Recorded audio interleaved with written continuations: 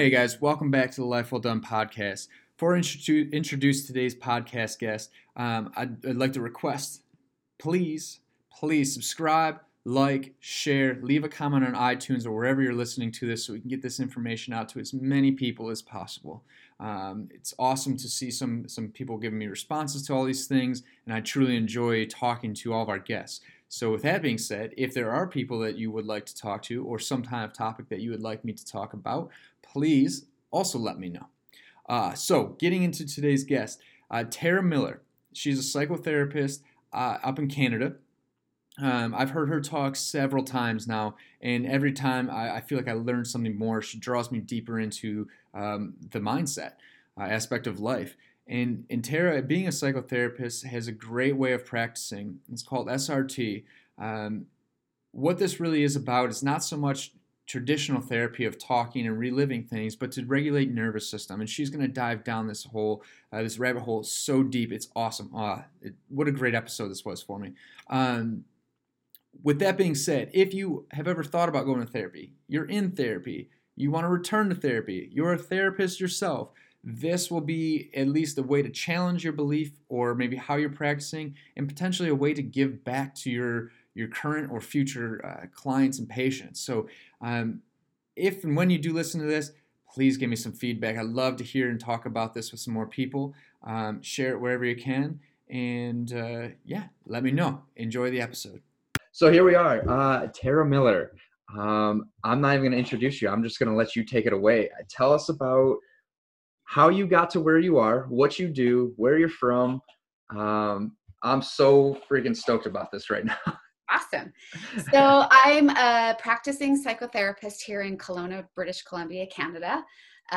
So I've worked in private practice just for the last 8 to 10 years, doing the kind of work that I do, which is a very specific neuroscience-based modality called self-regulation therapy that was developed up here in Canada. And I've helped with teaching other therapists how to do this. I've had one research case study published, but mostly I developed this passion for helping people change their brains, become more resilient, to get more of what they want out of life, and really go against the grain of traditional talk therapy and a lot of the mainstream psychotherapy that's out there. And so that's kind of how I got, or what I do now. How I got here was a long and windy journey, like what most people have in their backstory. I never wanted to be a helper or to work with people. I didn't even know if I liked people that much. I didn't know if I cared about people enough to do this kind of work. And what I realized, through my own journey and my own trauma and my own experiences coming to this place, was that I really care about people, not in the empathy state of where they're hurting. I really care about getting people to the next place that they deserve to be, which is in a state of resilience and health, and knowing how to create and keep that for the rest of their lives. Man, this is awesome. I've already have so many questions, but so just like a little bit of backstory from here, kind of talk to you about this, but maybe I took a brief hiatus from podcasting for a little bit, and I'm back into it, finding my groove and where I fit. But I'm in the strength conditioning community. I've been doing that for about a decade, maybe a little bit more, in and out of school, all these things. But I've always kind of thought about the therapy side of things. I myself had some head injuries, started diving into that, finding out that even earlier in my life, struggled with probably, put it on the umbrella of mental illness, anxiety, depression. People that have listened to this podcast from the beginning have seen it make several facelifts already, only in, I forget how many episodes, maybe 40 episodes at this point. But it started out as mental health. It's what I was going through at the time: suicide, pill addiction, just kind of really struggling with self-identity and self-esteem, all these things, which improved greatly. Obviously, here's smiling, we're all good. But there's still all these things about, imposter syndrome, all these things that come up. In my experience with so much of therapy, other than particularly one therapist that's really been great for me, is talk therapy. And although it's been beneficial in some ways, I've always sat there and thought, I don't know. And it's also spurred me into recognizing that I really love connecting with people more than I love teaching the squat, which I do love. love program, all these things, but it's the human connection of like, great, where are you at? If you're a -10, I don't really care about getting you to 10. I care about getting you to -9. And I see it as optimization rather than you're in mental illness care or whatever they may call it at that point. And so I'm kind of going down this road of entertaining strongly, the idea of going back to school, despite some struggles there, into sport and performance psychology, continual optimization, but keeping that therapy. And I've, in my past, people like, you'd be a great therapist. To me, some of it's boring. I don't want to sit there all day and listen to you talk about this, and this and then just be like, okay, I feel better. What I want is, how do we actually put work into this thing and make this happen? You said stuff about different states of empathy, different kind of viewpoints of it. Resilience is a huge word for you. And then the nervous system. But before we do that, I found yesterday, I haven't read it, I've been on your website before, you have an ebook. I do. About resiliency. I do. Okay. Can you talk about how you did that? Like what's involved with that, like writing that, and what made you write it?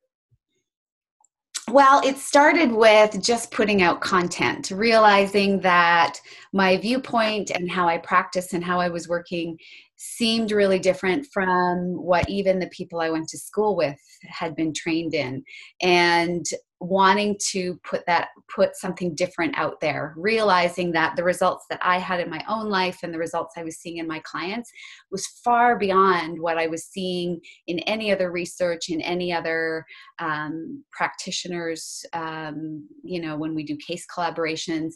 So the results were so profound that I wanted to put out more information to educate people about a different way of thinking and about taking what we know about how the brain can change and using that in therapy so that people aren't stuck in therapy for life if they don't want to be, that it's a place where you can launch out of and you don't have to have it forever. So it came out of the content that I was putting out on just my clinical practice website. And some of it was received favorably. And there was even backlash from other therapists that, this wasn't the way that they were trained and what they do, and they didn't appreciate it. And that actually propelled me to write more, because anytime somebody gives me pushback, then I want to push back harder.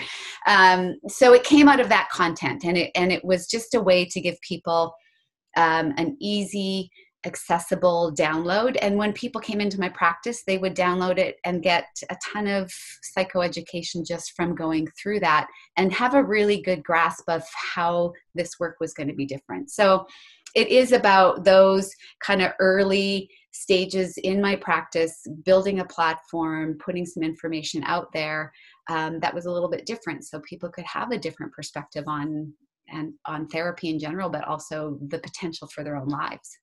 That's so cool. I think, so I've listened to you talk a couple of times on different shows, and I think that's probably what stuck out most to me was just that I don't even like the word different. I just like that it's a progressive practice, really. It's not, I don't think that it didn't come across to me, and we'll get into this, hopefully. It didn't come across to me as you dismiss what CBT or behavioral therapy is, talk therapy is. It's a matter of like, how do we utilize this thing to be a little bit more beneficial? It's like, we don't want to just sit here and park or spin the tires and relive everything. We want to say, what are we going to do with all of this information?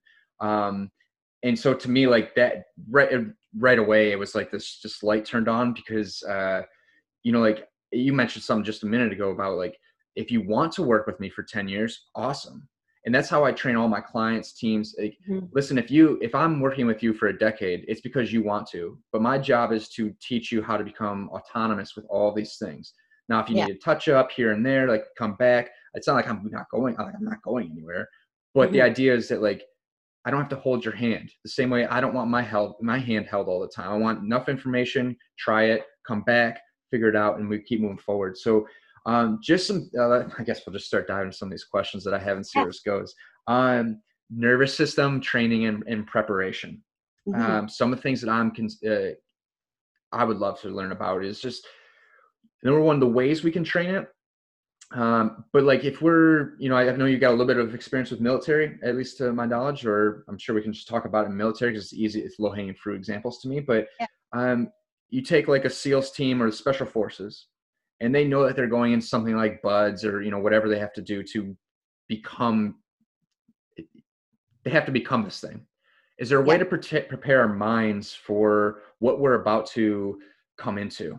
You know, there's a tough time ahead. Is there a way to really prepare the nervous system? And the nervous system, I hope we're going to dive into a ton here. Yeah, I mean, the nervous system is really the mind and body connected. They're not separated like we used to think that they might be. Everything is a constant feedback loop. So every thought we have has a corresponding physiological response. We just work in such a way, and we're moving through life so quickly that we're not connecting to every physiological or felt experience that we're having from every thought, but everything is really interconnected. And so balancing or regulating or optimizing the nervous system is about creating a baseline that is calm and supported and confident and really healthy, so that you have room to have experience, that you have room to have tolerance of uncomfortable experiences, so that you have room to experience trauma even, and then recover from it. So it is the baseline and really that foundation of resilience, where you can have an experience, you can tolerate it, you can have the fullest expression of something positive or negative, but you can always come back to a healthy baseline. And so people that are able to optimize, that are able to go through some of the challenges that are happening right now in the world, typically have that ability, either through training or that they have a giftedness of a really robust nervous system, to experience some of what's going on, the challenges of the unknown, the challenges that a lot of people are facing during this time of events of life. And they're able to roll through it. It can be uncomfortable. It's not like they don't have negative experiences or negative emotions, but it's a flow, right? It's not a flat line of feeling nothing where you feel like you're in control of everything. It's an understanding of, this is how life goes, and I can handle up here and the joys of it, and I can handle down here in the lows of it, but I can always know how to come back to this place. So when we talk about optimizing the nervous system, that's what I'm most interested in, is what's impacting the nervous system, how is it responding, and how can we get it to respond better, which is a lot clearer of a path for me to health than talking about experiences that just keep us in one state or the other. It's the flow of it, the ability to move through it. And so it's very much like exercise. When we talk about strength and conditioning, and why I love and promote exercise so much, is it's so aligned with the gains that you make in the gym, the things that you do through the discipline and the training and that process of building muscle and strength. It's really the same for the brain. It's just a different avenue. Interesting.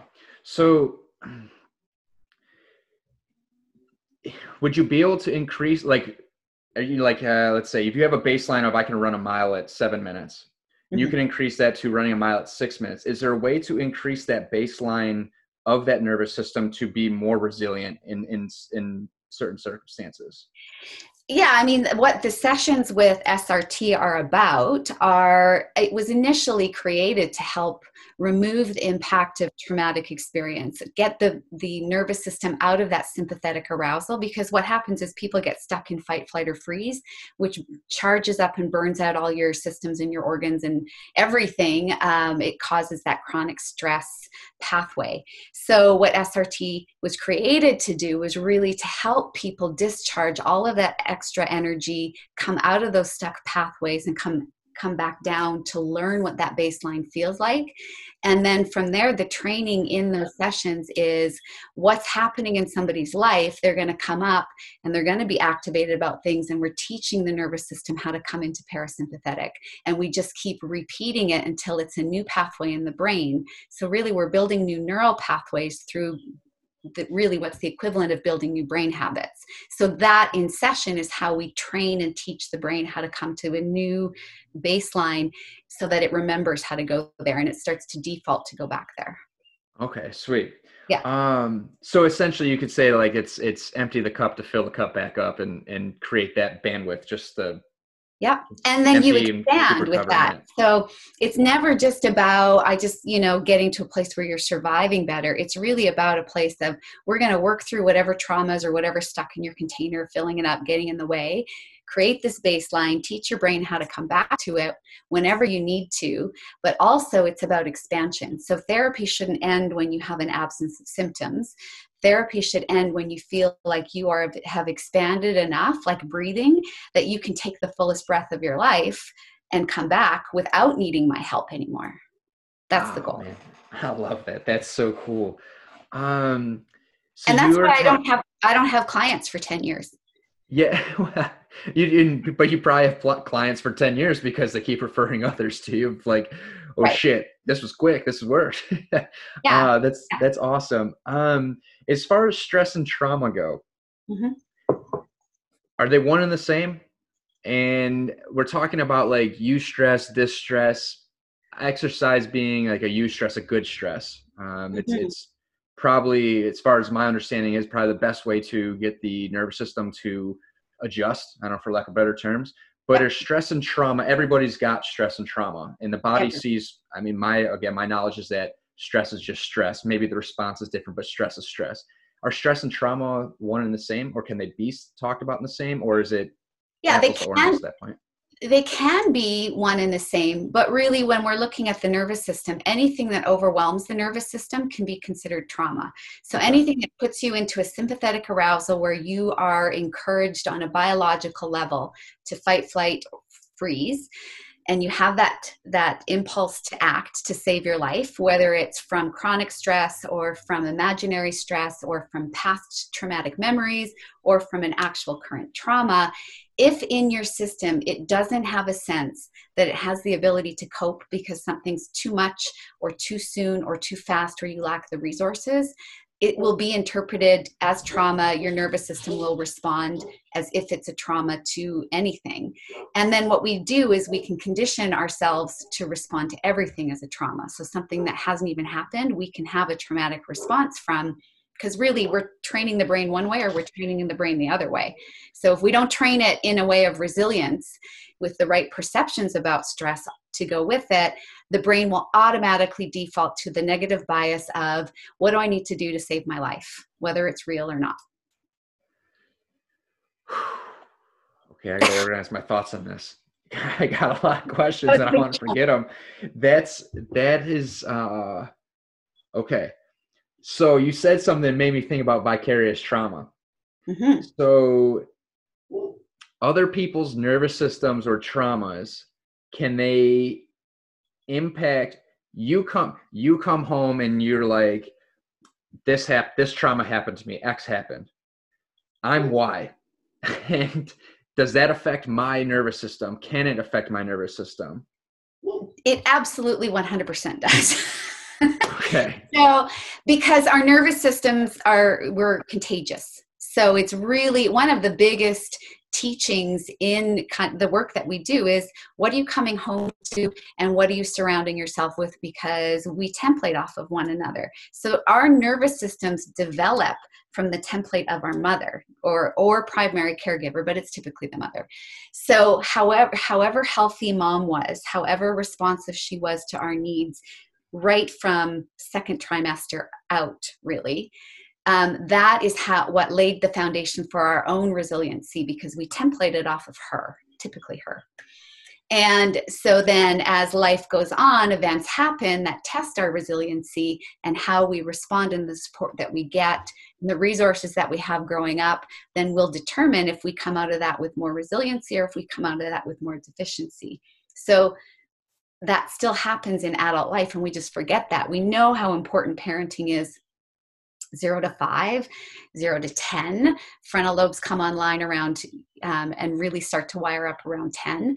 But we don't think about typically how it is as adults. And what happens as adults is we recapitulate the patterns that we had in our early childhood. So we often have relationships that are familiar. It's like, oh, I've known you my whole life. That might not be a great thing, but it's familiar. So we're attracted to familiar because it takes less energy in the brain. It seems safe. Doesn't mean it is safe. So the awareness of some of those things from talk therapy serves a purpose, not to talk about it, but to have the awareness of this is what I'm attracting in my life because it's familiar. But I can also be aware that when I'm around these people, this is what it feels like in my body. This is what I notice in my thoughts or my energy, and it's either positive or negative. And then I have to actually make decisions. So this is the thinking in the behavior part, I have to make decisions around how do I want my nervous system to grow? Because it's more than just about the 5 people you spend time with. You do become more like them, but it's not as conscious as people think. It's really this unconscious templating we do, bouncing off of one another. High traumatic situations. That's why there's so much burnout in the medical community, in military, in psychotherapists and social workers, because you're spending time with trauma and traumatic imprints on people's nervous systems on an unconscious level as well as the conscious level all day long. Holy smokes. You need to just be like a university course in itself here. So in sharing that the nervous system and the traumas back and forth, it's genetic. It's based on the caregiver, but generally the mother, since it's being carried from, you said, second trimester, correct? There is, at 30 years old, I come to you. Are we managing, or are we, I mean, maybe I'm asking this for like the third time now, but is there a way to optimize that response of the nervous system so that way, like, you know, I don't know if this even draws parallels to like you're you know, abused as a kid, and you tend to see like that, I don't know what stats are, but it seems that like children that are abused tend to be abusers when they become adults. Mm-hmm. Is that running parallel to the thought process, and can that be coached out? We're talking about a little bit of neuroplasticity and being able to change the brain's way of navigating, essentially.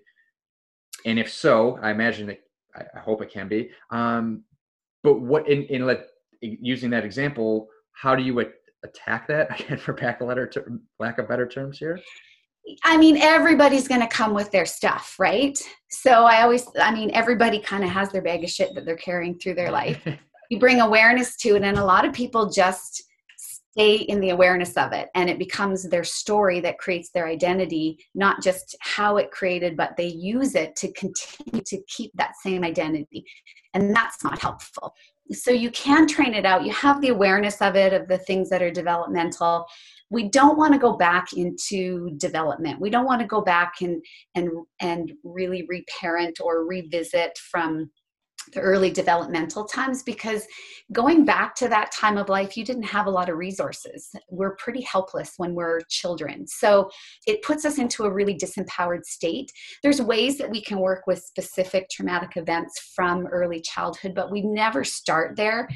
And we never go back and do a gold mining expedition for all the terrible things that have happened to somebody's life, or make a list of all the traumas that they've been through. It's not necessary, but it's also super overwhelming and counterproductive in a lot of ways. So we always start with where the person is in this moment. What resources, what strengths do they have that has allowed them to survive everything that's happened into their life thus far? And everybody has something, but to start therapy with resource building, which is how did you survive this already? What about you is so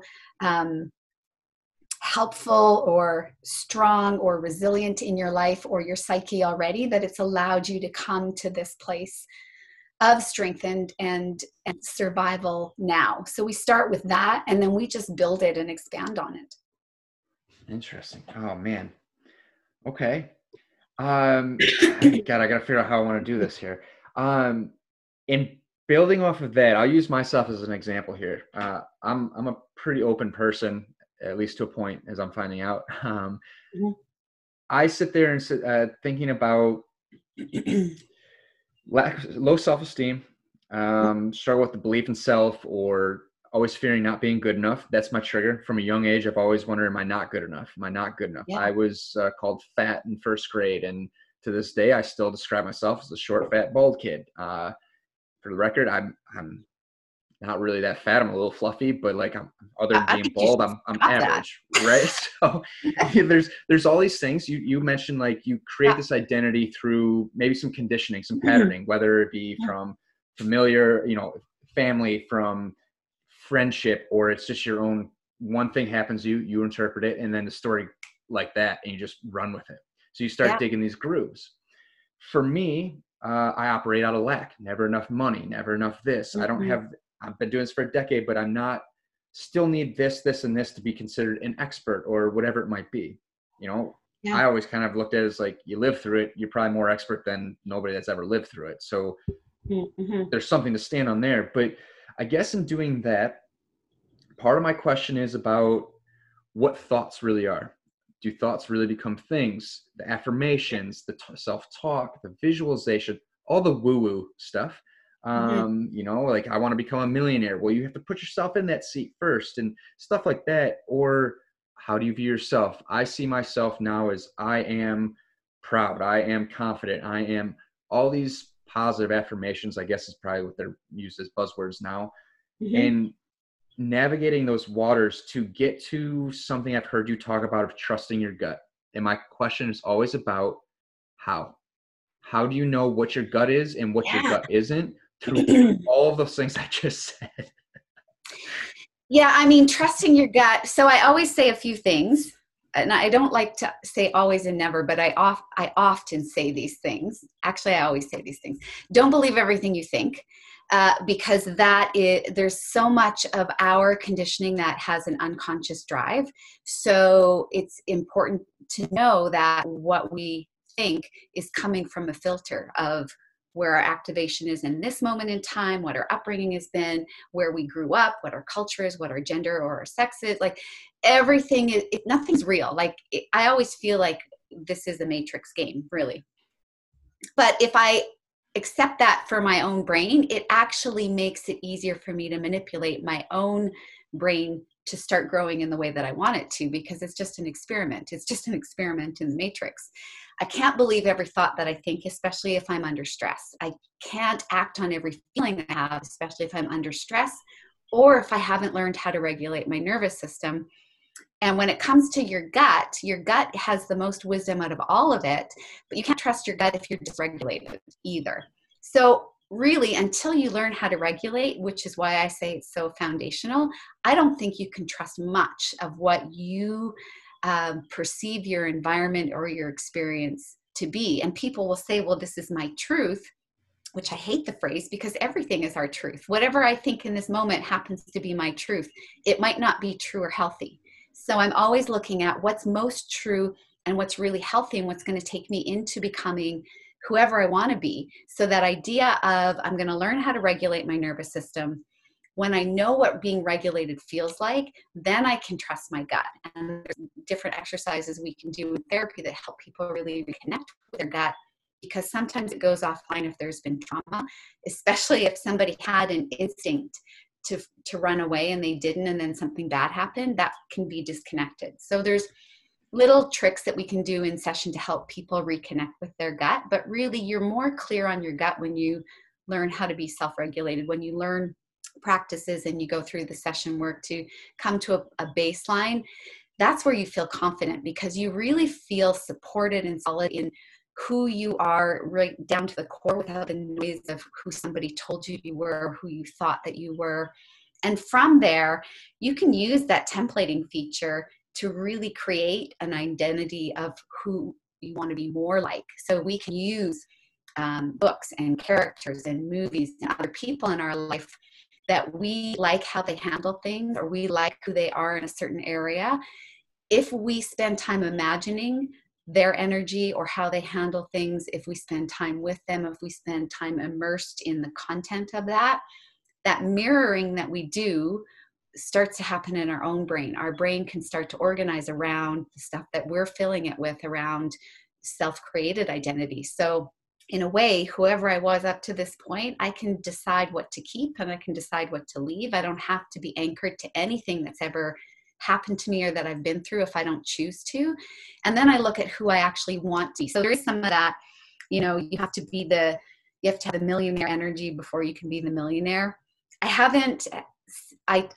work on that, but I'm not a millionaire yet. So I can't say that it works or not, but I can say you probably have a better chance of being the person that gets what they want if you think and pretend to be the person that gets what they want. If you immerse yourself around people that have that energy, hold that space, have that level of health, that level of belief, all of that is going to be positive for you. Whether you get the millions or not, I don't know yet. Sure. So it's all based on the level in which your nervous system is activated. We're like, we have got to get you into an active spot. One of the worst things that I'm a pretty anxious person. That's something I've improved, I think, but I mean, it's still one of those things that I overthink everything, and I'm like, oh my God.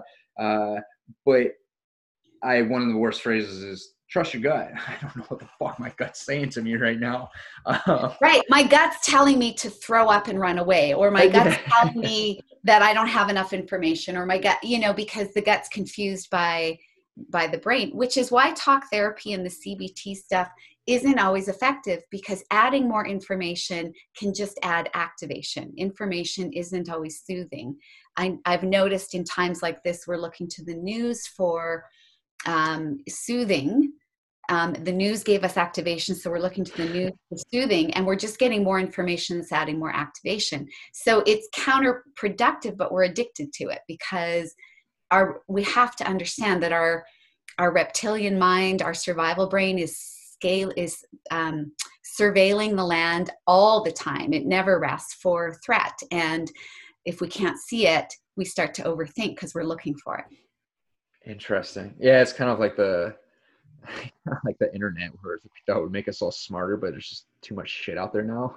That's exactly what the news is about COVID right now. Right? Like, you got an expert saying one thing and an expert saying the complete opposite. You're both the same expert. What the fuck do we do with this? So, and then everybody with a high school education is saying that they're more of an expert on this side with these experts than these guys with these experts. And now everybody's an expert and nobody knows what's going on. Oh my gosh. I don't know what to think about any of it anymore. But so you are saying that the woo-woo side of things, there's something to it. The reality of it is like really just continually trying to recreate a roadmap inside of your own mind and thoughts to becoming that person. So if we can get you into the ideal active state of the nervous system, and then you can raise that activity to being the millionaire or the person, the hero you want to be, and how they carry themselves, the subconscious would probably take care of that in terms of like, it would be living it almost in real life. And so that's where that, like, the matrix side of things comes from. It makes it easier. If you're feeding yourself the right information in your mind, it makes everything else easier. The overthinking is just an attempt to find a solution, because up until this point, there hasn't been a solution that has worked or that it's been aware of. And the woo-woo side of it is important, though, because every thought that you think, your entire nervous system responds to.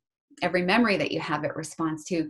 Every visualization in the future, it responds to. So there's a decision to be made about how you want, like, how this is a place that you can control, and your nervous system will respond to it. So I always say, if somebody's had a diagnosis, don't ever accept it as part of who you are.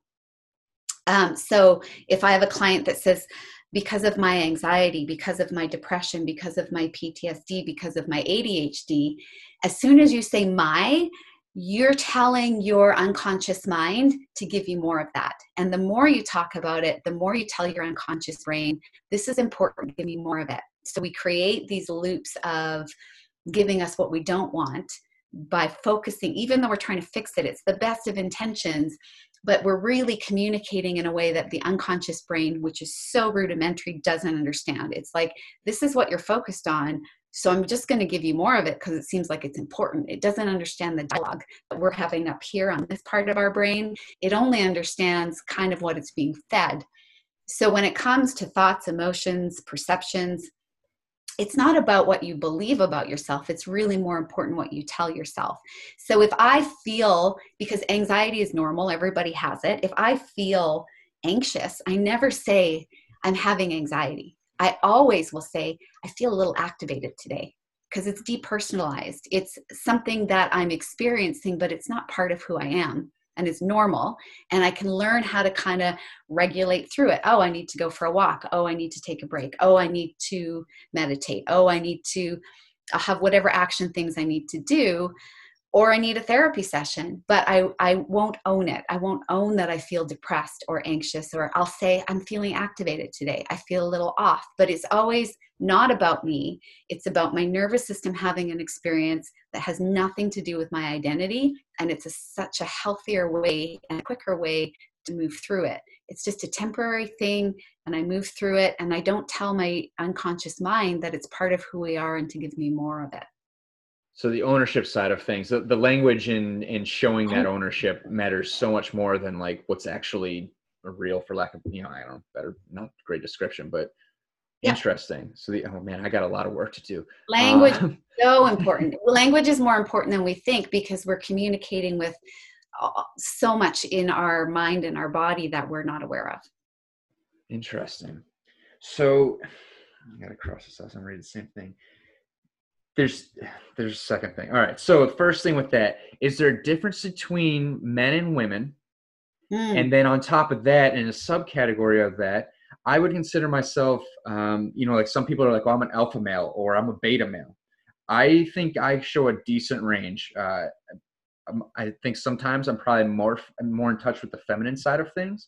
But then, like, I joke that, like, when Alpha Brian comes out, just everybody get the fuck out of the way, because it's not good for anybody, including me.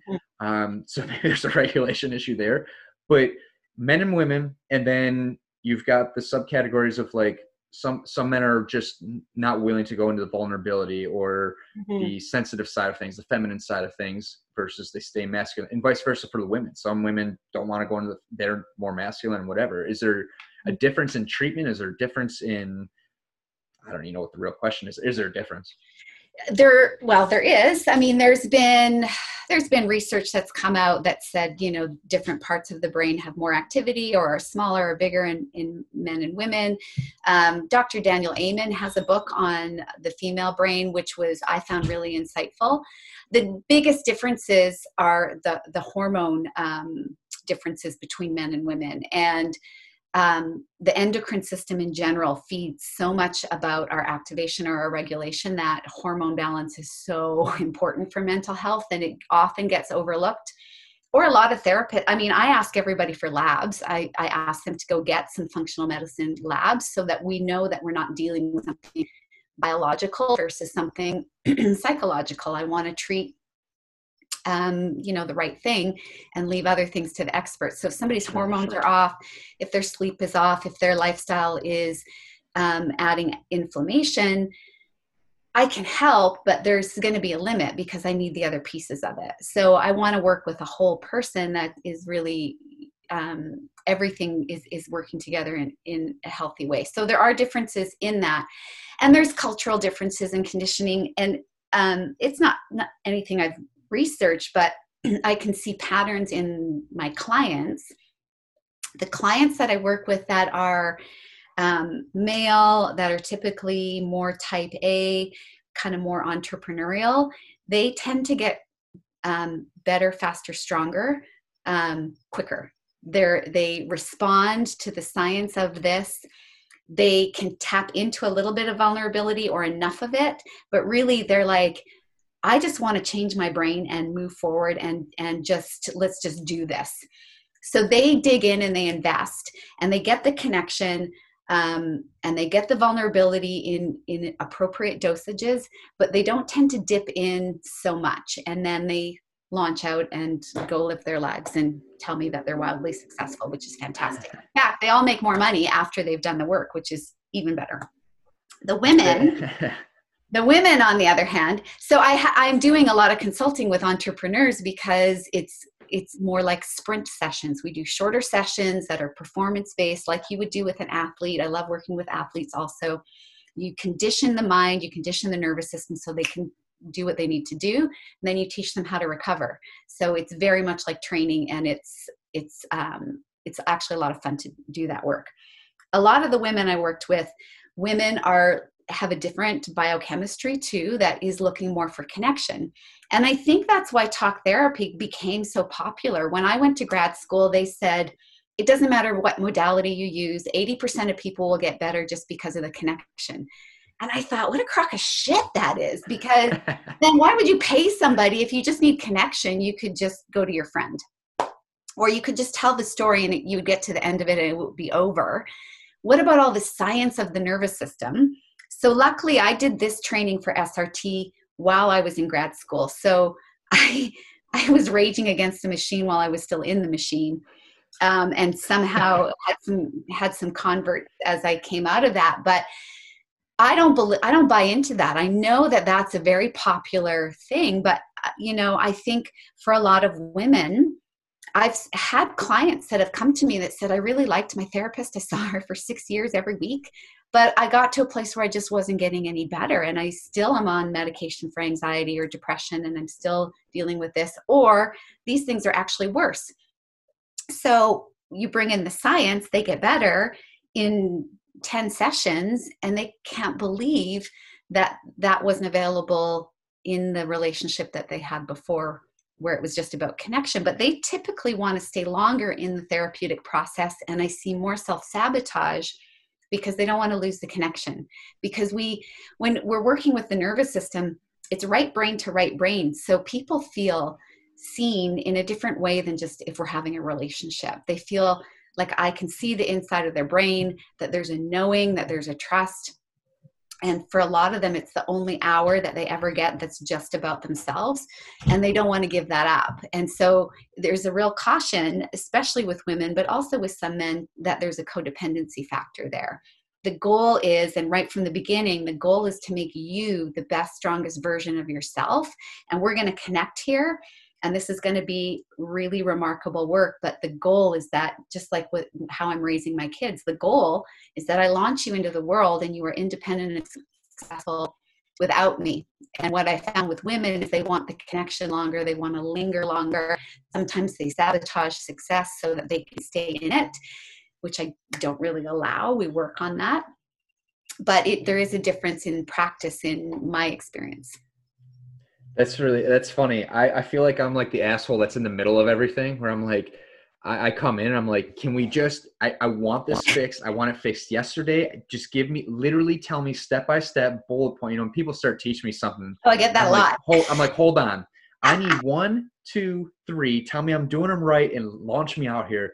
But then there's also a part of me where I'm like, I don't know. I like talking. And a lot of it's not even for me. It's more about, I just like learning. Like, this is how I learn. I need that connection. So let my thoughts kind of go.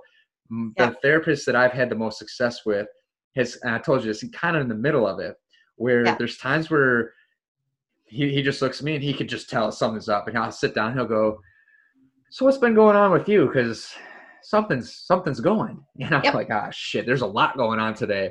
Or I'll say, I don't know what to talk about. And then spiral into this.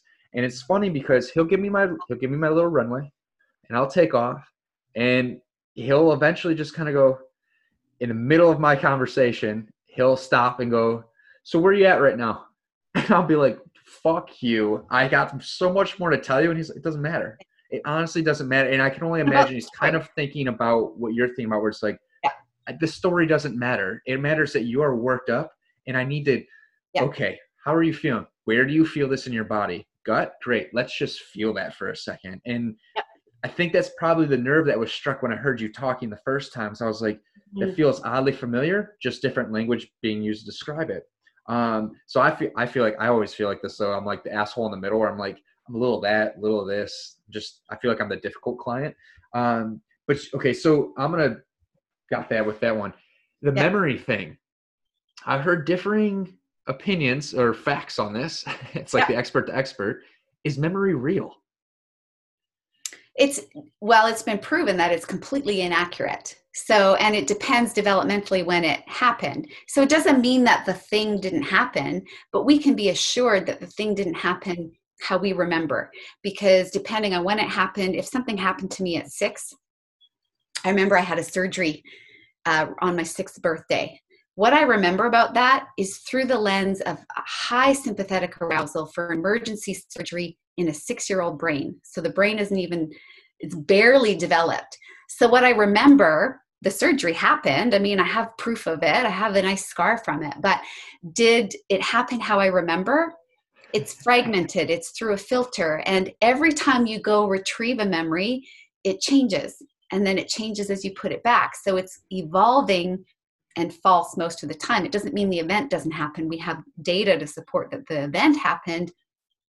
The emotions that go with it will change depending on how we pull it up, but it's not accurate in the way that is meaningful for us to have future growth. Interesting. So I mean, like, to me, my head goes right into like the court of law. It goes into like just looking at my little nephew, like we'll be doing something and then he'll say something. I'm like, that's not at all what I mean, kids. Mm-hmm. You just chalk it up like kids. But it's interesting because I start thinking about like witnesses and everything like that. And you're like, well, it wasn't that you were, I don't want to use the example of rape, but raped, I don't know, abused. But like then the story starts to change. And you're always like, well, how does the story change? And now you start to understand, like, well, you can't possibly retrieve. I mean, I guess is a photographic memory a real thing? And is that the only like that I don't know. I mean, I know that there's in some of the training they were sharing stories of and talking about this concept. And one woman, and the other thing is therapists can do damage because they help people try and recreate a memory. It's really irrelevant to recreate it. It doesn't help you to know all the details, and it usually just causes more activation and dissociation. But there was a case that one therapist worked on where this person was convinced and had helped the memory be put together from another therapist on like a satanic ritual abuse kind of a situation. When it didn't sit quite right with the therapist, because you have this intuition, like your therapist sounds like he's got that intuition. When they looked further into medical records and kind of did a deeper dive to do some fact finding, she had had an emergency surgery that was a gynecological procedure that was at a time of development when the brain wasn't fully developed. But what she saw of people hovering over her was actually surgeons. What she saw with the lights and the pain was actually part of a legitimate, appropriate surgical procedure. But with what was going on with her and her nervous system at the time, and the fight-flight response, and how we kind of check out of situations, it was imprinted as a foggy memory that somebody helped her recreate as something that it completely was not. So there are those examples that we hear of. And then there's examples like when I had a car accident, I said, oh, it was a maroon colored minivan. It wasn't at all. And other witnesses had different, but if you ask 10 people who witnessed an accident, same event happened, the event did happen, but they all have a different filter that, picks it up differently. So if you're activated at the time, if your resilience is compromised at the time of an event, your memory and your recall of it is really going to be skewed. Oh, there we go, back to the nervous system and its activation level. That's interesting, man. Yeah. Oh, my because you don't learn when you're activated. You don't learn optimally. You don't remember optimally. Your frontal lobe, your executive function, all of that is really not getting the resources from your brain because your resources are going to fight, flight, or freeze to preserve survival. So your blood flow is different. Your hormone levels are different. The levels of connectivity in your brain are different.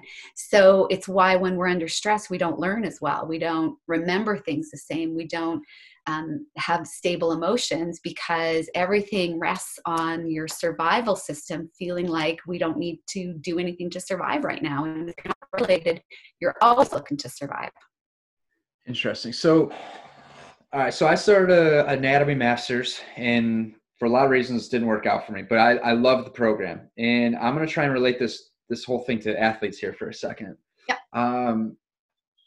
In there, we used the theory there was that at any point, the teacher may just call on you and you're going to teach, or you're going to do this or that. And the idea is that we want the emotional arousal to be there. So that way, even if you're wrong, you learn, like, it's something it'll be trauma essentially for you to kind of remember.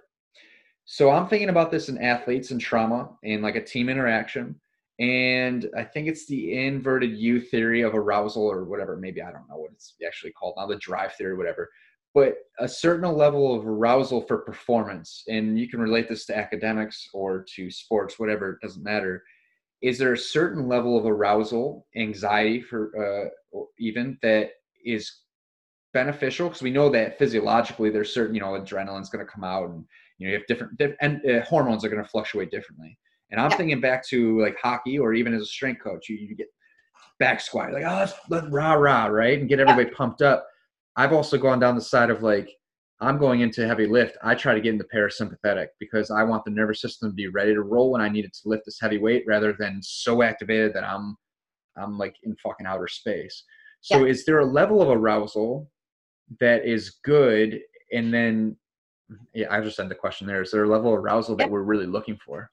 There is, and they've done research on this where they've shown that there's certain levels of, we'll refer to it as anxiety for lack of a better, but it's activation that actually make you perform better. So if you're going to do a speech on stage and you don't feel anything, you feel like a super calm baseline, that's abnormal.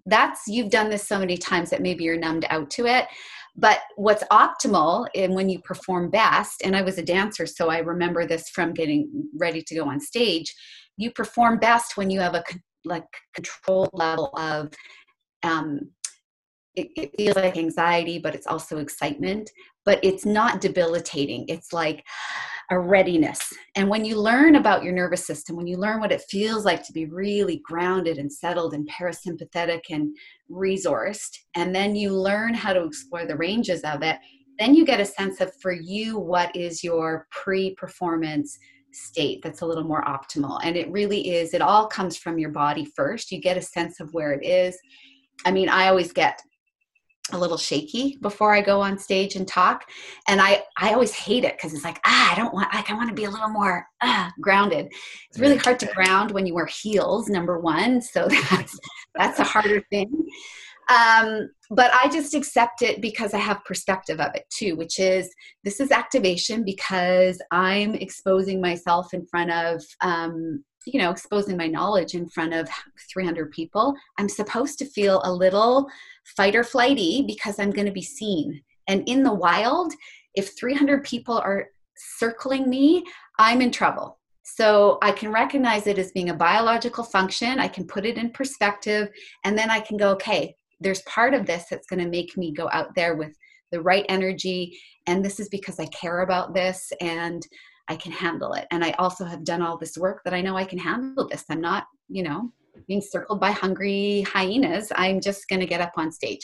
And it gets different every time, but I've learned when it comes up, and I know movement to do to help, and I know little tricks that work with my own body. But I don't want to extinguish it, because it either means I don't care anymore, or that I've dissociated and I've kind of checked out, and that's not good either. I want to be present, and I want to feel everything, and I want to have the tools to control the intensity of what I feel in the moment so that I can perform the best. Oh man, that jogs a lot of memory for me. So I'm thinking back to, we blamed head injuries for my early exit from college hockey. And it was club, so it wasn't anything like that serious. It was serious enough that you had to be prepared and do a good job and work, It was demanding. But I remember where the butterflies would be there before games, and I was like, I kind of actually enjoy this thing. I'm ready to go. Like, keep it right here, right here, right here. Yeah. And I could play around with like that. I'm going to ramp up here, warm ups. I'm going to calm down, and then we get out. I had like a system that I don't even know if I was aware of, but there was that butterfly. I'm like, I'm fucking ready to roll. Let's do this thing. Let's go. Yeah. And then as the life kind of started changing, the head injuries started to happen a little bit more. Like there was something to the head injuries. I don't think that it was a mistake, but I don't know if they were as significant as we think they were. However you label head injury, they're all significant. But I remember, now that I'm looking back on it, I'm having this kind of, I don't know if epiphany is the right word, but this thought process of like, it no longer was anxiety or excitement or nervousness. It was fear. It became, I don't want to be the one making the mistake. And nobody wants to make a mistake. There's always that little bit of like, be good, be good, be good. Don't make a mistake. Yeah. But a lot of times I can move through that. And then in my playing time started coming down with injuries. And then it became, what if I get really seriously hurt? What if when's the next hit going to be the thing? And I remember it turning strictly to fear. And I still get that when I go play with friends, where I'm like, it just takes one asshole on the ice in a beer league on a Friday night to just decide he wants to kill me. And he just lines me up. Now, lots of things go into that, but I Yeah. also think back to now, like if you put me in front of 100 people, I mean, I've taught like classes in the gym. I get a little bit anxious, like, all right, I'm ready to roll. I'm here. I'm excited about this. But if you put this camera, like this is fine. The conversation with you and I is fine. If I take this phone and I got to talk to an empty soul on the camera, just my face looking back at me for Instagram or something, out. Fear. I am so, and it's hilarious because my wife couldn't be any different. You put her in front of a group of people and she's like, don't like this at all.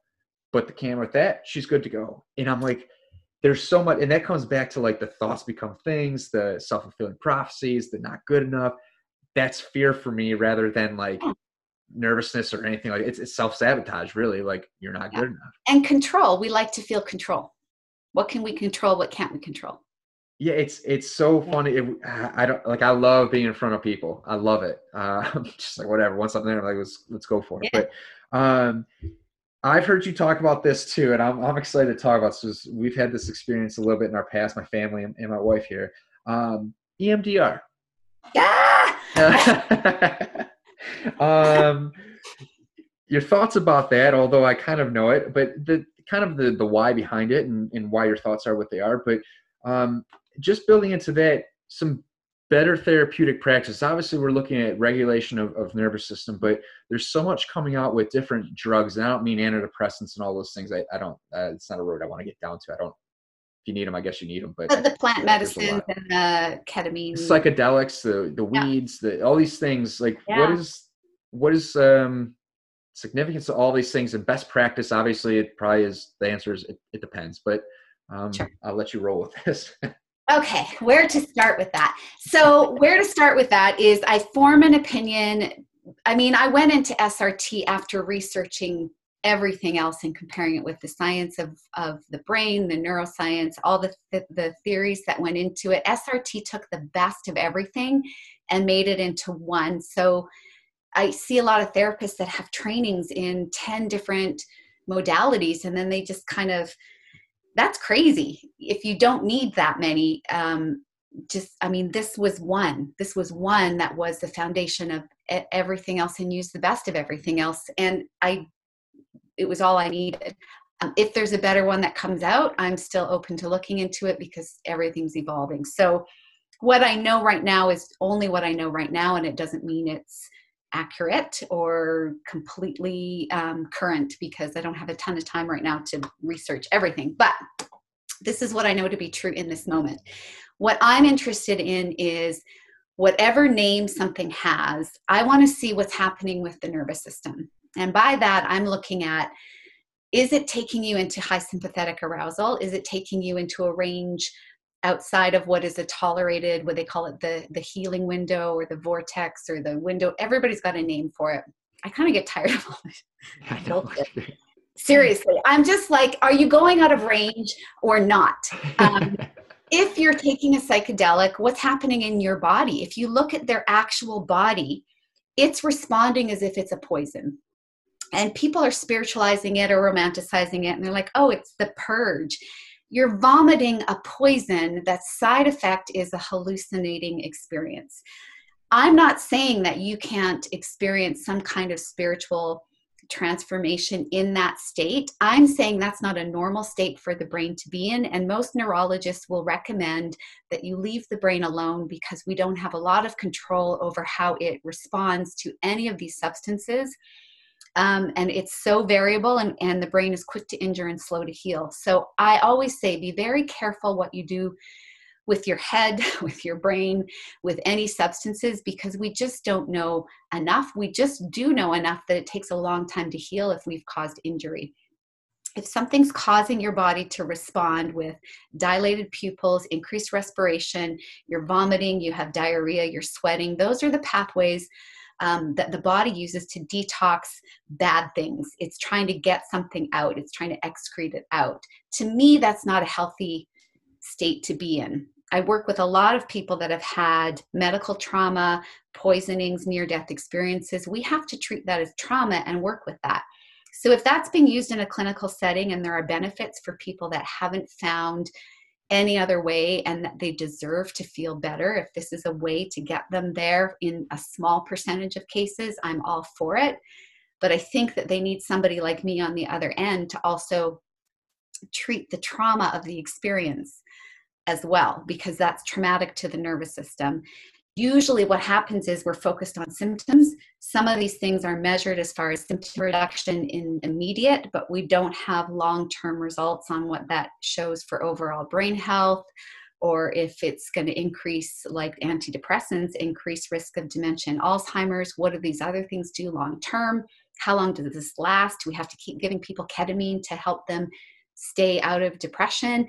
There's so many questions that I haven't seen the answers for yet before I can endorse any of these. What I do know is they cause a high fight, flight, or freeze response in the nervous system.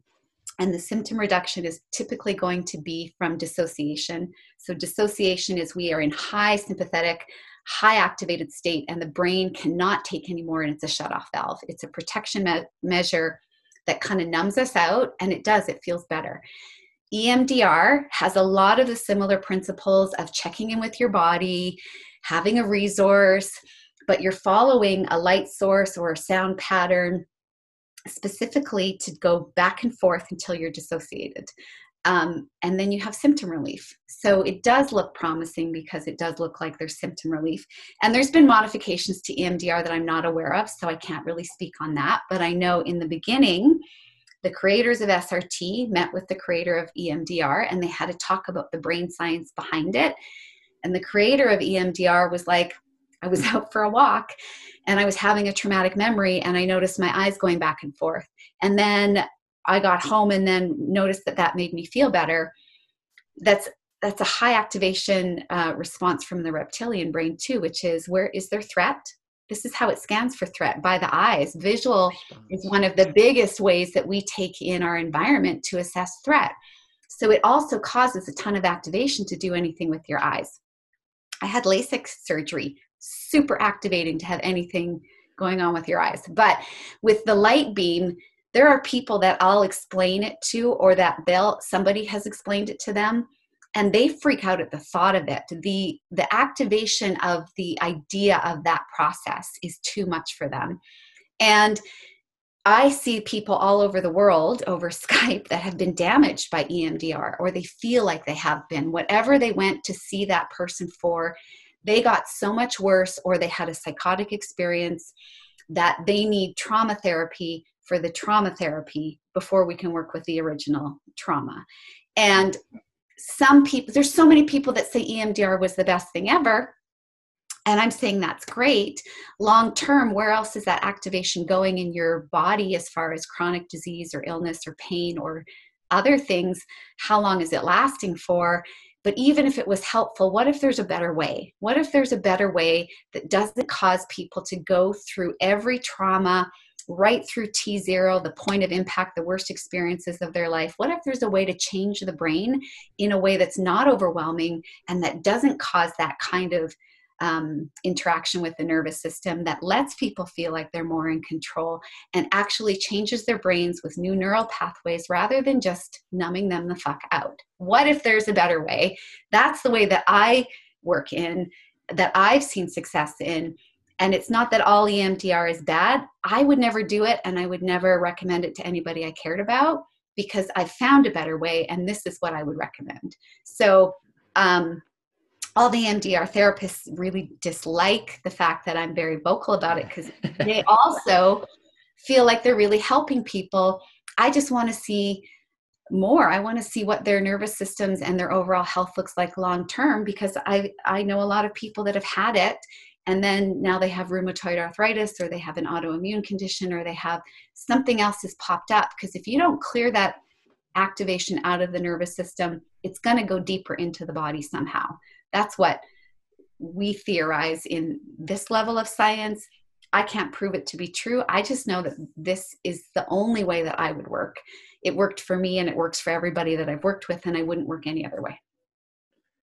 That's great. Yeah, that's yeah, right there. If you got time, I'm ready to keep going on this thing. I've had a couple of EMDR experiences. I know that my sister, I believe my sister has years ago, but and I know my wife had a more recent experience with it that we we're like, this isn't going to really work for us at this point. Yeah. Way less helpful than helpful in the immediate reaction, right? And I was like, well, does everything have to get worse to get better? Some things probably, and doesn't sound like it from your stance, like it definitely doesn't. So the nervous system doesn't heal in the same state it was injured in. So if something cannot be overwhelming, if there's a gentler approach, we build resilience in like through resistance of times, but we still need the recovery. We still need the rest. And so the healing is optimal if you can attack it from a place of rest rather than trying to go through the same space it was injured in and think that you can rewire those connections. Every time you go through that experience in your thoughts or in your speech, you're taking that what has fired together and wired together in the beginning, and you're just firing and wiring it deeper and deeper, like you said, with the grooves, even more every time. So why not take a backdoor approach? Why not do a different approach? Why not create new neural pathways completely separate from the traumatic ones to train the brain to function differently? That's great. Oh man, is there a normal baseline?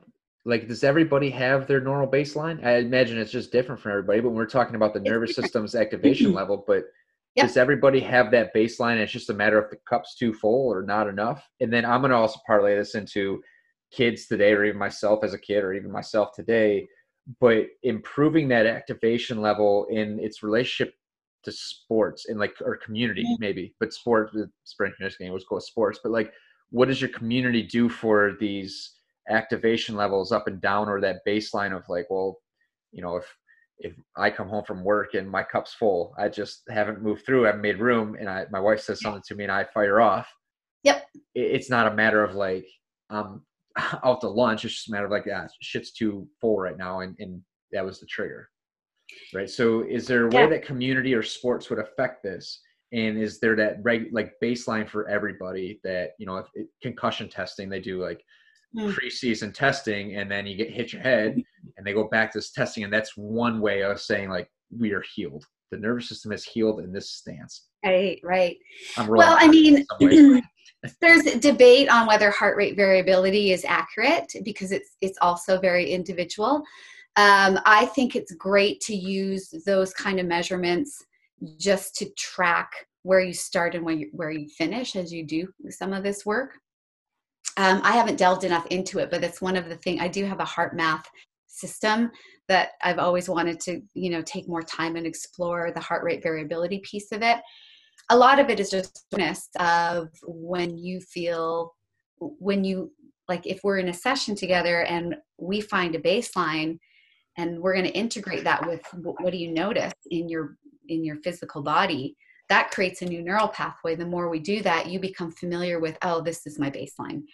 The less room you have in your cup, the higher your baseline. The more room you have in your cup, the lower your baseline. So doing this kind of work, the goal isn't to have an empty cup. We can't really empty it. I mean, once we're born, it's already started to fill. So the goal is, if you have enough room in your cup, you can deal with most of what's going on in life. When it gets too full, I mean, we often think of a full cup as being symptoms. Symptoms happen when the cup is overflowing. So we can feel the pressure and still operate within a full cup, but it's the tipping point of one more drop and then shit starts to go crazy that it's like, okay, now I'm completely dysregulated. But we can always lower the baseline by just learning how to empty the cup. And a lot of that is through not just this kind of session work, but and getting rid of anything that's kind of filling it up, like old trauma that's still kind of holding in there. But it's, lifestyle support too, which feeds into that, into the sport and the community thing. Community is really important as far as not feeling alone in the world, but you have to be selective with your community so that you're getting the right support from them. Otherwise, they can fill your cup as much as they can empty it. So that part is important to be aware of always, like the company that you keep. But with sports, I don't think there's anybody that I don't recommend do some kind of, not just exercise, because exercise can become part of routine, and it doesn't necessarily, once you start and you're in the routine, you're not challenging yourself anymore.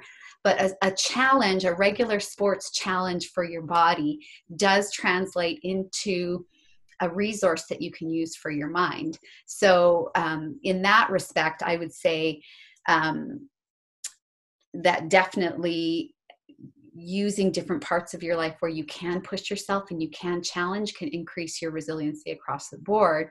And it can give you more resources to help you lower your own baseline. And I mean, sports performance, kind of pre-performance, you really want to know what your baseline is so that you can optimize that for whatever your challenge is, especially if it's competition. That's great. We would talk about that in our world of like stress progress, right? Like just minimum effective dose, ramp it up, bring it right back down, and then just kind of let it recover and grow from there. That's really cool. There's so many parallels there. Yeah.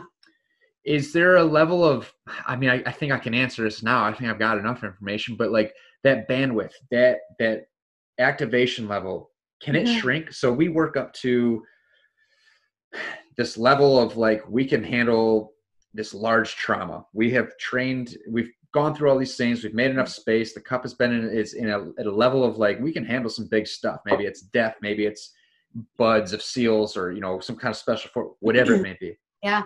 We reach this capacity. You become an athlete, and this capacity is just monstrous. We stop competing. Does it shrink?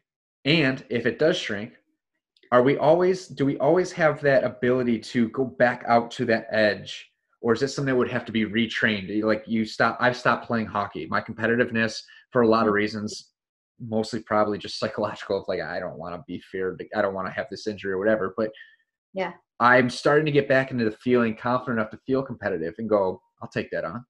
Is that something that I can get back up to without the training and just going, well, I've had it before. I know how to navigate that. Or is that something that you have to go through and it's kind of a novel thing again? I don't even know if that makes sense.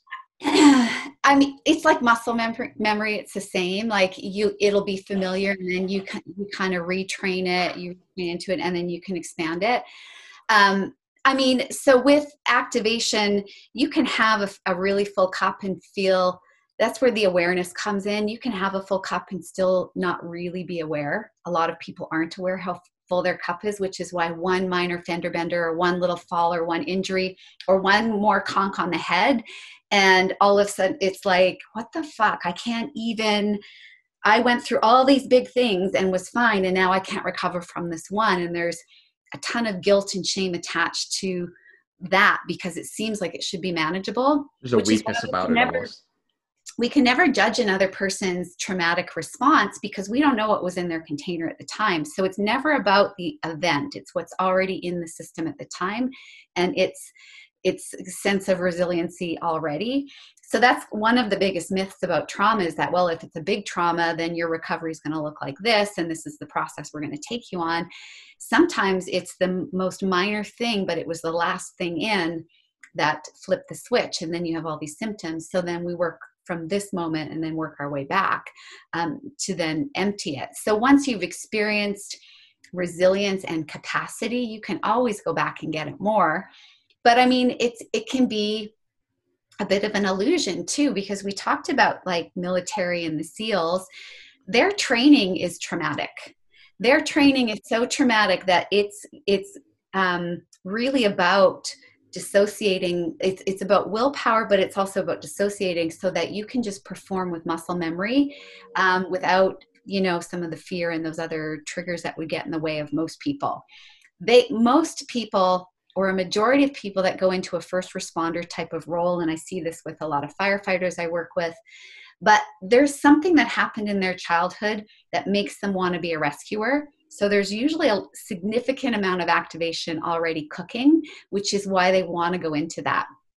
And they like the punishment in a sense of what that is, but there's also some kind of connection to, this happened and I felt weak and empowered, so I'm going to be strong and robust and the most powerful by going this route. I'm going to save other people, or I'm going to be bigger than life itself by going this route.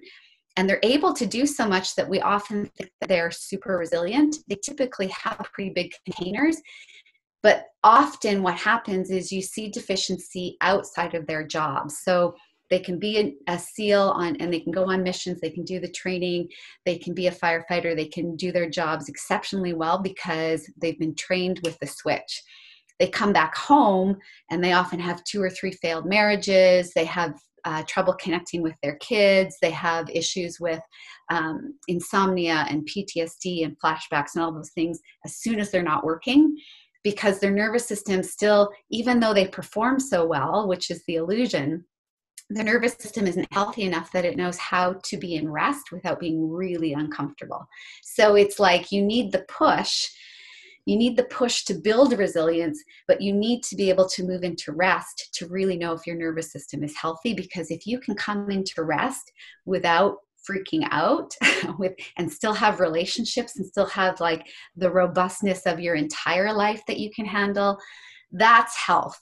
But I think for a lot of people and a lot of men that are the type A entrepreneurs, also the first responders, there is that driving personality, and there's an illusion that, well, look, I have it all together out here. I just can't be with my own thoughts, and I can't be with my partner, and I can't be away from pills or porn or beer or something because this feels too raw when I'm sitting by myself with it and not working it. Wow. That's so I've had this thought process for a little while. I've thought about like, what is it that I even at 30, before I kind of looked into a little bit more of what it would mean to go in, I thought like I'd want to go into something specialty, like, like the special forces. Just maybe it's an ego thing, I don't know. But now you're talking about this, and I'm thinking back to hockey, and I loved playing in pain. I loved taking the first shift and putting myself in a position to just get hit. Like I wanted to make a big hit or take a huge hit, and it just didn't matter. And I played injured. I don't know if I ever had a healthy season from the time that it like really mattered when I was playing. And I enjoyed that.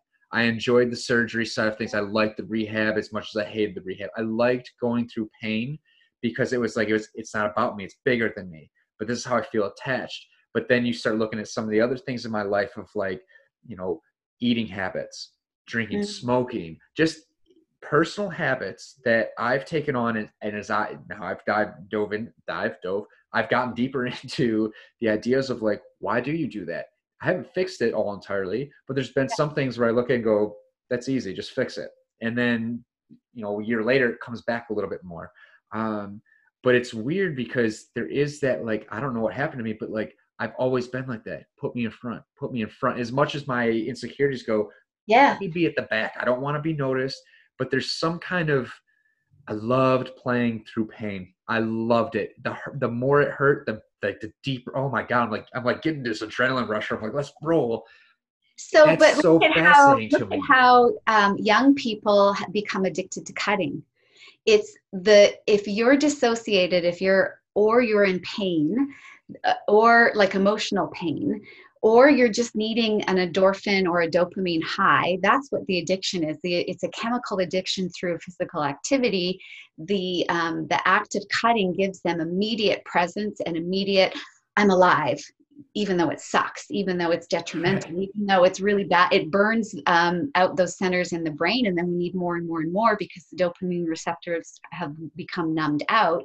And our society is doing that through our devices, through the activity and the things that our kids are having come in their brains way too early, things we weren't designed for. So some of our resilience is debilitated just because of the society we live in. But then there is that extra thing, which is, where can I get a rush? We're conditioned for reward. If we didn't find it in our life somewhere, where can I find it? We get one hit of that dopamine. I mean, I was an athlete. I totally get what you're talking about. We want more of it at all costs, whatever it takes. And it's a lifetime setup of chasing the next high in ways that we framed as being healthy or competitive, or, we use different words to make them sit better. It's so fascinating because obviously as I start pulling away from, like, becoming aware of all these things, it is, I haven't figured out how to navigate it entirely for myself, but it's way easier to spot with others where you're like, dude, we know what you're doing. Yeah. It's now, okay, I thought I was getting ready to wrap this thing up with us, but the dopamine side of things, can that be really retrained? You've got, obviously there's addictive behaviors to a lot of things, but just the behavior itself of cutting, the dopamine, you can just think about cutting and dopamine release. And it's not even necessarily the act, it's the thought that releases that chemical. And you're like, sweet food for me. Like I could think about pizza and I'm like, sailed all out. If I don't have pizza in the next 24 hours, this isn't going to be good. But the other side was like, maybe it's growth. Can you retrain that? Can you is there a desensitization to it? That allows you to, is that a baseline thing that you can kind of reactivate and go back into reassessing? I don't even know the right words there, but. I think I'm on board with some of the theories around addiction where you replace one addiction with a healthier addiction. So I think we often think, well, I don't want to use distraction to get through something or to cope, but actually distraction is a really positive way to retrain the brain, to get it out of the fixation of whatever it's on. And to understand that those chemicals aren't bad, but if you've burnt them out and you're constantly seeking a high, then you need to do some regrouping there. So, and your point is so valid, which is anybody that's come in, and I don't work with active addiction. I'll work with somebody after they've done 90 meetings in 90 days. After that, then I'll work with them because the substances and that really diminishes a lot of the work and the success rate is much lower. So, but to your point, I'll have somebody that after a surgery was on morphine and then they had trouble getting off morphine, which is the opioid problem is huge. Huge. So she was in session and we talked about, when she notices that the morphine starts to kick in and impact her, like reduce her pain levels.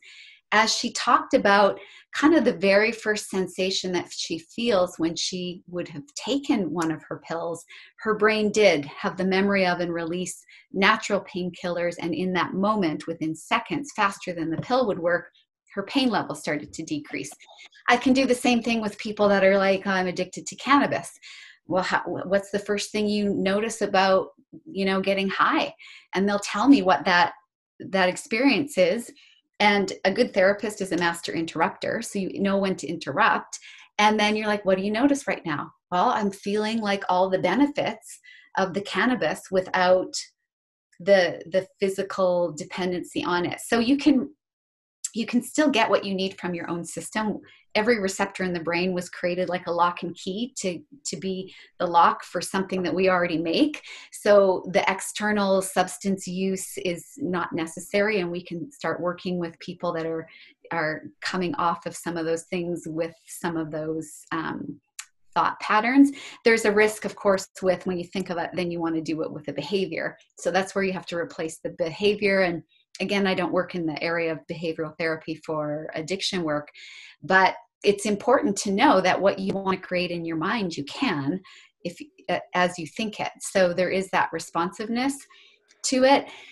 The awareness of I'm seeking a dopamine high by this activity, even just the awareness is half the work. Once you're aware, you start to make changes yourself. The impact of it is different. The power of it is different, because if you've intellectualized an addiction, it's super boring at that point. And then you find a different challenge to funnel into. You just want healthy dopamine and healthy endorphins and not to hurt yourself all the time. And, the older you get, the more you're able to settle into not chasing as much. It's harder when you're younger because, especially as a young man, you're wired to hunt, gather, go for the big kill, because that's your role in society as a hunter-gatherer biological. That's, your hormones are created that way. So for men, I think the addiction piece is harder if they're not doing the right kind of workouts too. Young men need to be doing some pretty aggressive, intense workouts because you're not out there killing animals, or most aren't. But there is, a lot of that is hormone optimization. If you're optimizing your hormones at there are different times of your life doing different things. If you're doing this kind of work, you have less need for the hit. But if you need it, you can find other ways to get it. And some of it is just knowing yourself. Like, I know I'm a highly competitive person. I don't want to not be. If I wanted to not be competitive, I would change. I would decide I would be something else, because you can rewire your brain, any part of it at any point in your life for the rest of your life. So to that answer, yes, you can change anything. These things I don't want to change. So I find new things to be competitive with. So recently I picked up tennis for the first time ever. Now I love tennis and I'm not good at it, but you have to start as a beginner. Starting as a beginner is really good for the brain at every stage of life. So you should always have a bucket list of things that you've never done before. You always want to try and then do them regularly, because you go through that humility of being a beginner, that uncomfortableness that builds resilience, and then you actually grow your brain as you learn something new. If it's something that feeds something that is part of a spirit that you want to keep, like competition, when I get a good hit or I win a tennis match, I'm like on fire, and I'm on fire for the rest of my life, for the rest of that day or the next 2 days or whatever. So it's about using distraction and manipulating variables to get you into the state that you want for the rest of your life. And you just choose different parts of your life to be able to do that. But it's so multifaceted that my life feels like a constant daily experiment. I don't like the state that I feel right now. How do I want to get out of it? I'll try this, I'll try that. Like everything now is an experiment about how do I want to mold my brain this week, this year. And that kind of awareness and introspection, I think, is way more valuable than anything going into your past to dig up. I already know why I am the way that I am. I'm going to keep the parts that I adore, and I'm going to pick new ones that I want to build in. And then every day is this adventure of, it's like the choose your own adventure books. Do I want to go this way or that way? So I'm going to try things until I feel the way I want to feel, until I feel like I'm growing my brain into the way I want, so that I can get more of what I want out of life and not feel ashamed about it, but also keep my brain moving. That's my life motto right now. I mean, like, I have so many rabbit holes I want to jump down right now, but I'm going to respect your time. I'm going to start wrapping this up, but you had said something. Okay. I have something written down here about like animal brains, and you had said like a great therapist is the master interrupter. And I always joked that like we're just like dogs, right? Like the dog's chewing on something, you like bop them on the nose. Like some people just grab them, and you're like, no, that they don't know what you're saying to them. You need a on the muzzle, like bam, like do something where like, and the same thing with people.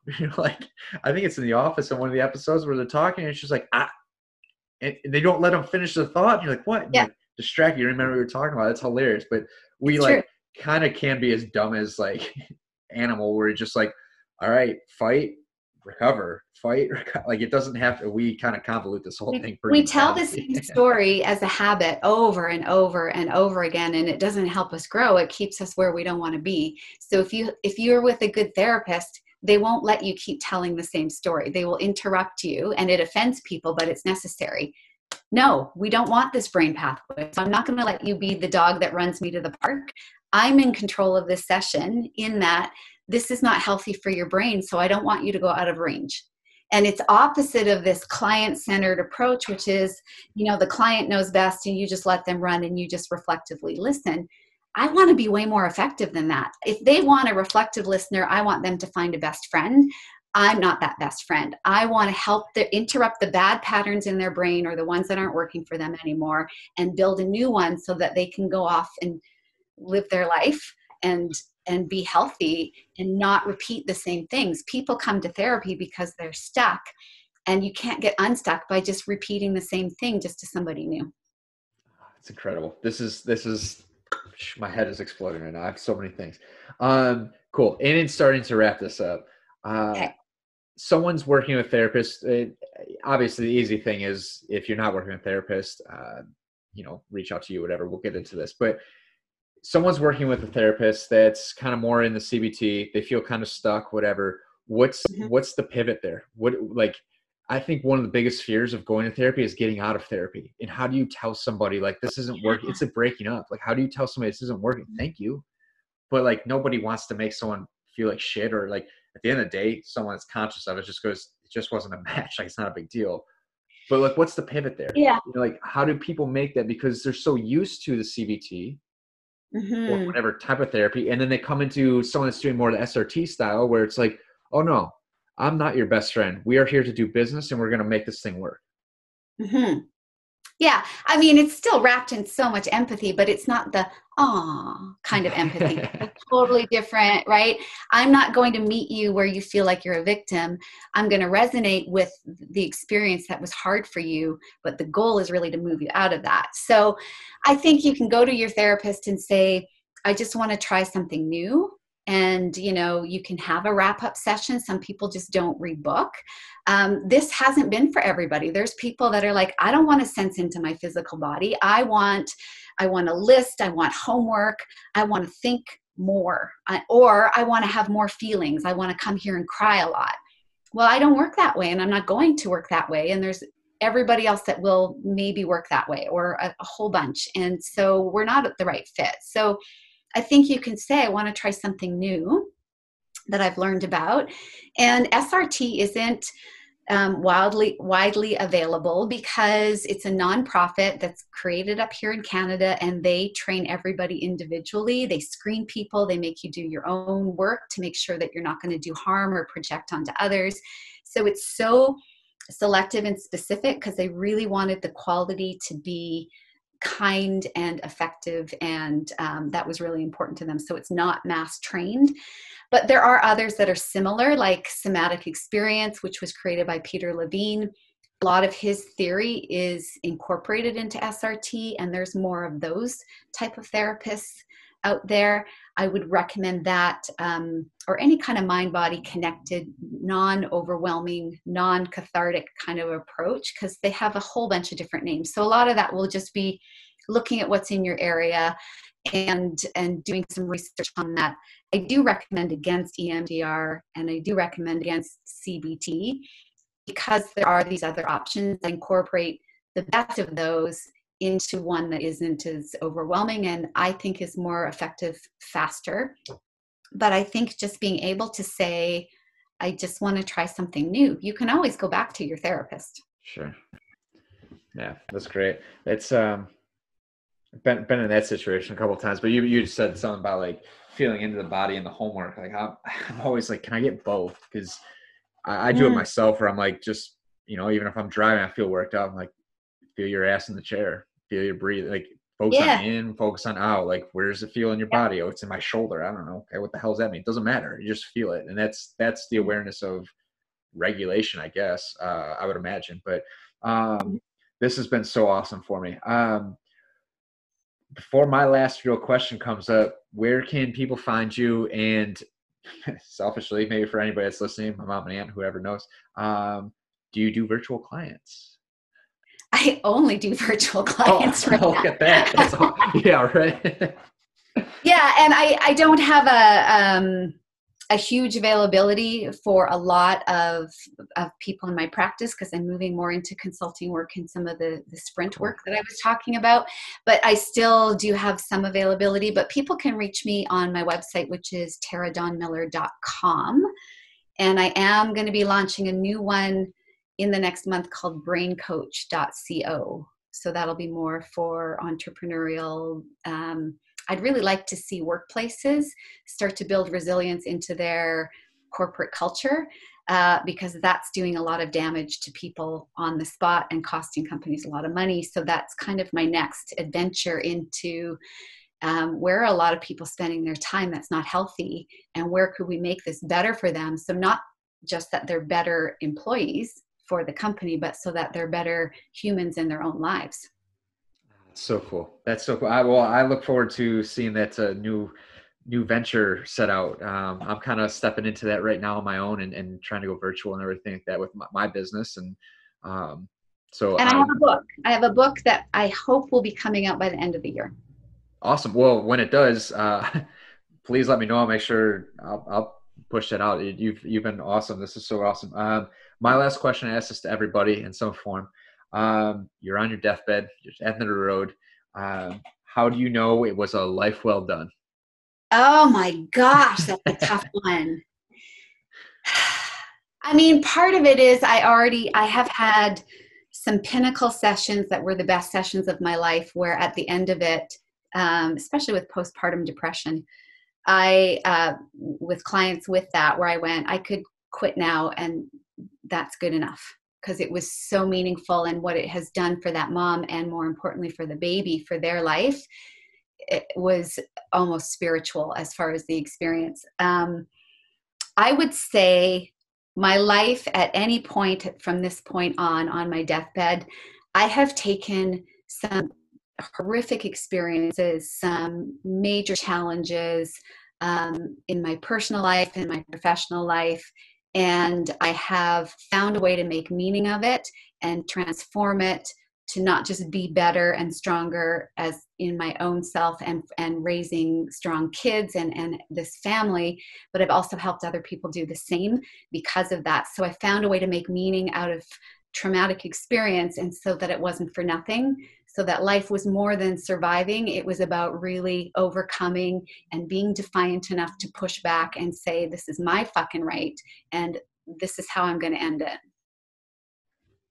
Mic drop right there. How sweet was that? Well, Tara, thank you so much. This has been more than I could ever imagine.